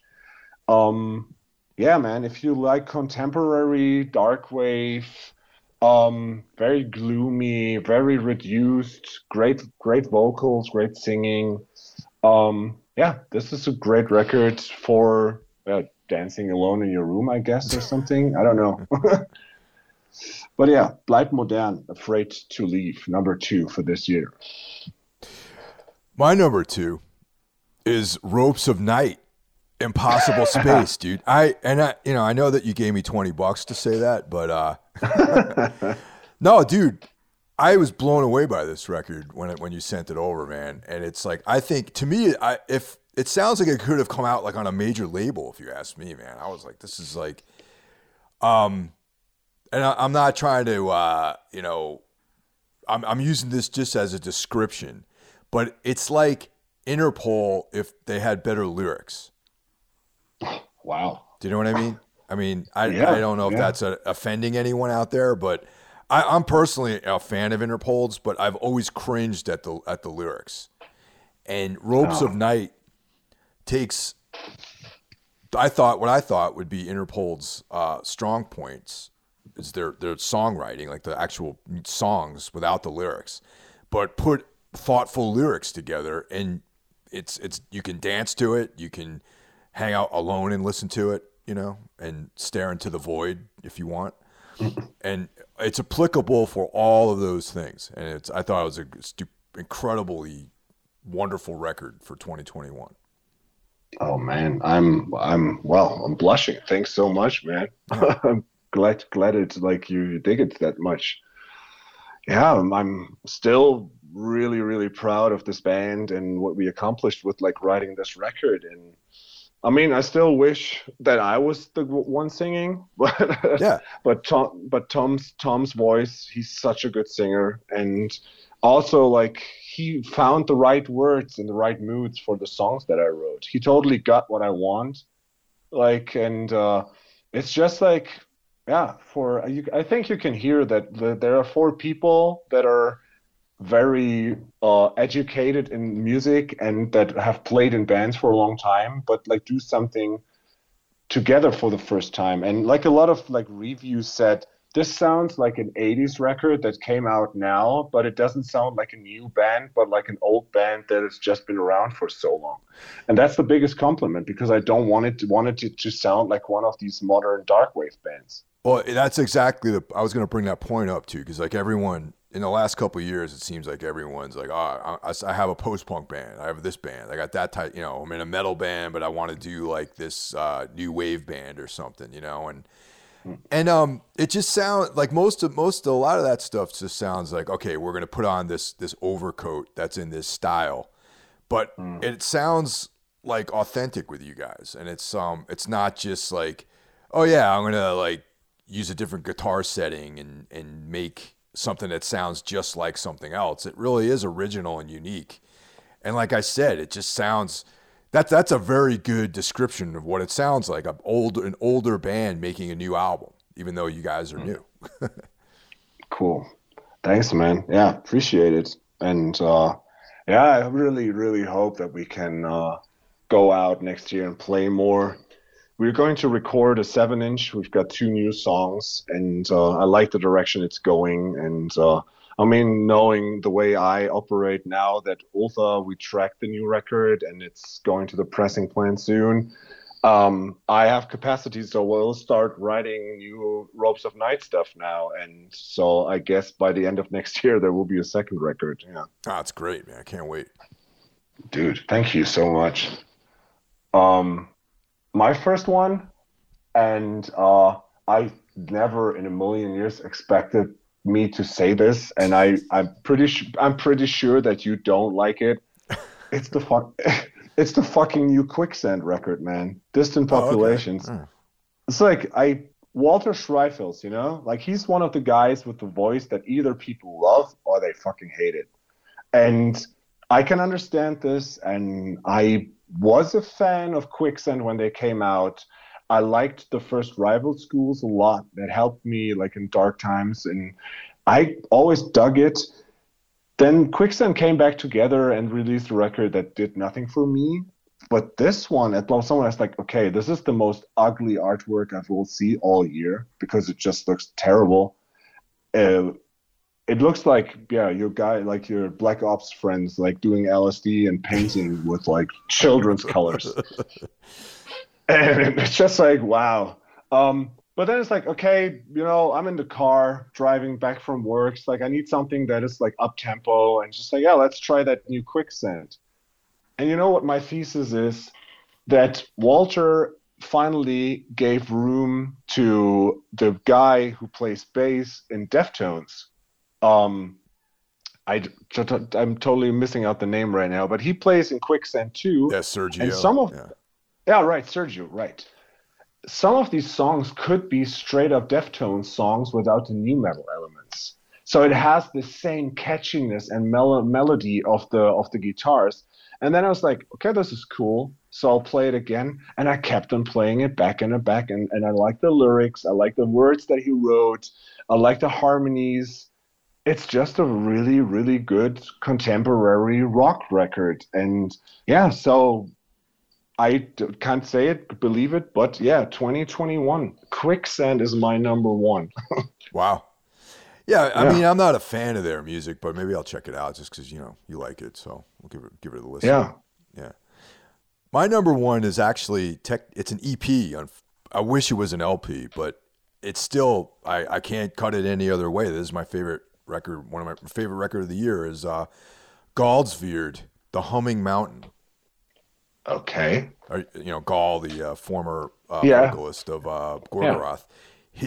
Continuing with the exploration of just darkness that he started with his first LP. This is like more of the same type of stuff where it's just like this somber. I mean, I don't know if he's ever listened to the Swans, but it's like it sounds like that. You know, it's in that vibe of like the Swans. You know, Carl McCoy kind of music. I just can't stop listening to the fucking record. And there are a couple of more metallic songs on it too, but it's just one of those things that his voice, when he's doing this style, it just sounds so bleak and has this like lonely quality to it. And I mean, it's not, you know, traditional black metal, but you know, it just in spirit, there's that black metal spirit, but it's just being expressed in a completely different way. Yeah, I mean that's the impression I had from the first record they did. Yeah, and I didn't even know that this came out this year, so I Yeah. have to check this one out. Yeah. Gal is an interesting person. Yeah, Oh yeah, yeah. He's very, very a man of few words, but very yeah, interesting. Yes. cool. That's awesome. Yeah, I mean there's a bunch of like these shorter formats that came out this year where I think like, man, this needs more. I need more of this, and that's why I have stuff like this in my runner-ups. But yeah, man, Gal and Quicksand. Look at us. we're so we're so close with so many things. But yeah, this I mean this just a weird year. But I'll check that Gal one out. I'm really curious. Yeah. Yeah. So, all right, runner-ups. Sure. I got him. All right. What You want to start? Yeah, I'm just going to list two because I have a list of like 20 records actually, but I'm going to list Okay. the two that I want to like, you know, really focus on. Yeah. One is a record called Open Roads by a new band called Deeper Graves, which features Jeff Wilson from Knockmistium, and also Bruce Lamont, I believe, is the singer in this band, and it's yeah, like dark wave, like not dark wave necessarily, but like a death rock kind of thing. And yeah, it's just really worth checking it out. Check them out on Bandcamp. And then now this one, Cannibal Corpse's Violence Unimagined is, as far as death metal goes, like probably the best death metal record to come out this year. Yeah. Yeah, that's just it is like the name is so fitting for this record. Yeah. Yeah, it's incredible how they go on and have been going on for so long, and they still know what they do, and it's still always on top. Oh yeah. Yeah. Yeah. My number one runner-up is actually, again, like you said, it's a short one. It's just two fucking songs, and it craves me to get more because they have an album out, an earlier one, but it doesn't do the trick for me as much as this. But Murder Baits, When the Sun Goes Down, It Goes Down Forever. Yes. You turned me on to them. They're great. Yes. Yeah. This song, like the title, like it's just 2 tracks of 8 minutes, but the title track, but with this name, it's just the soundtrack for this year. It feels like, I mean, right here now, it was a rainy, gloomy Saturday after the show yesterday. You know, Christmas lights are out. I'm looking outside into the darkness right now. And it's just like when the sun goes down, it goes down forever. I really need more Murder Bait next year. And I hope that they play shows and I can see them at some point. Another runner-up, completely different again. There's the first posthumous released Prince record that came out this year, Born to Die. Oh wow, okay, I wasn't aware of that. It's of course not like Prince's best work, but how could it? But it's still a fucking new Prince record, and it's great. If it's my driving home after a fucked up day of work, I need some positivity. Yeah, this guy always delivered. I gotta say, through the Everything Went Black podcast, I found this episode with an old buddy of yours who has this new band called Rid of Me. Oh yeah, okay. And yeah, and this stuff, their EPs were great, and they just released a new record, and I haven't listened to it yet, so I'm curious to hear that. It has like a lot of traits that I'm into. Max Richter, composer, he released Exiles this year, which is a compilation, also great. Balmorea, The Wind, also it's ambient orchestra music, more like a film soundtrack. And then I would just want to give praise to 2 black metal records. The one is called a band called Skin Live, and again a title there, Danish Ind I Shoven Till and Tid or something. It's on that great label Nattetale. And this record it's only available on tape, and it's one of these labels that are like doing just limited stuff, and you can't get it on Bandcamp or something. And on Spotify or stuff, Bandcamp they have.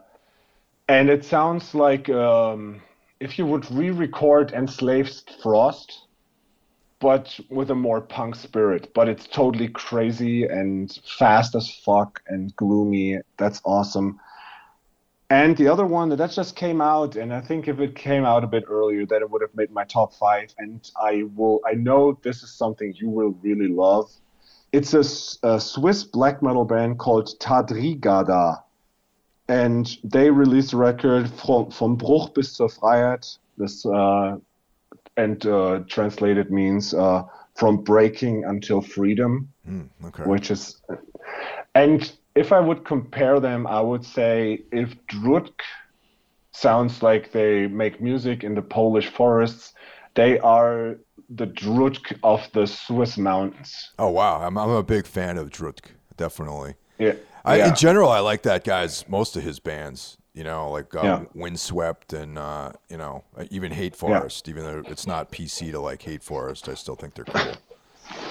Yeah, and Tadrigada, there's this big scene, we talked about it also before in the podcast, like this Helvetic black metal, like the Swiss black metal. They've got a lot of great bands, and Tadrigada, they're like, they know these guys, but they don't hang out with the cool kids. And they just release these great records like every other year. And this new one, again, it has like a lot of interludes, which are ambient, and it sounds like it has this atmospheric approach that Mugwa has, or Drutk, but it really sounds like it's written on a snowy mountain in Switzerland. So, yeah, that's especially now for the cold time of the year. I think people will dig it, and I think you will dig it too. I'm going to check that out, man, for sure. Definitely send me links, though, because I'm not going to understand how to spell any of these names. Yeah. Like I said beforehand, we have our playlist now. We will add all the stuff, more than just the records that we just mentioned, but from all our runner-ups. We will just make a great playlist for you guys. We will post on Instagram. There will be separate postings for top 5 movies of Mike with the film posters, top 5 shows for Mike and also for me. Also with the record, Bandcamp link. We are going all in with the Instagram, so you will find us there, and you will get the best updates there. And yeah, I think that wraps it up, man. There was a lot of stuff. I hope people didn't fall asleep. Yeah, thanks for listening if you're still left at this point of the show. So yeah, and I hope everyone has a great holiday. And we'll talk to you next year, man. Wait, true love don't wait, but it kills in silence. Wait, true hope don't wait, but it drowns in silence.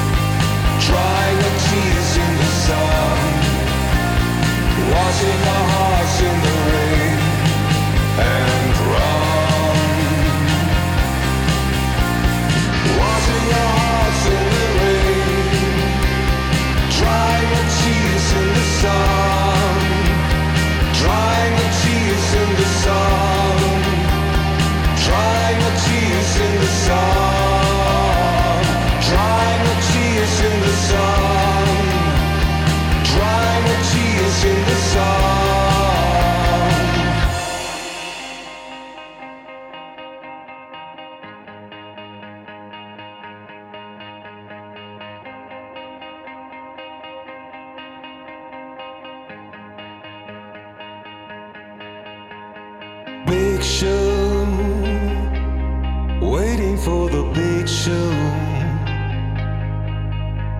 The big show, waiting for the big show. Like the Count of Monte Cristo, I will dig in the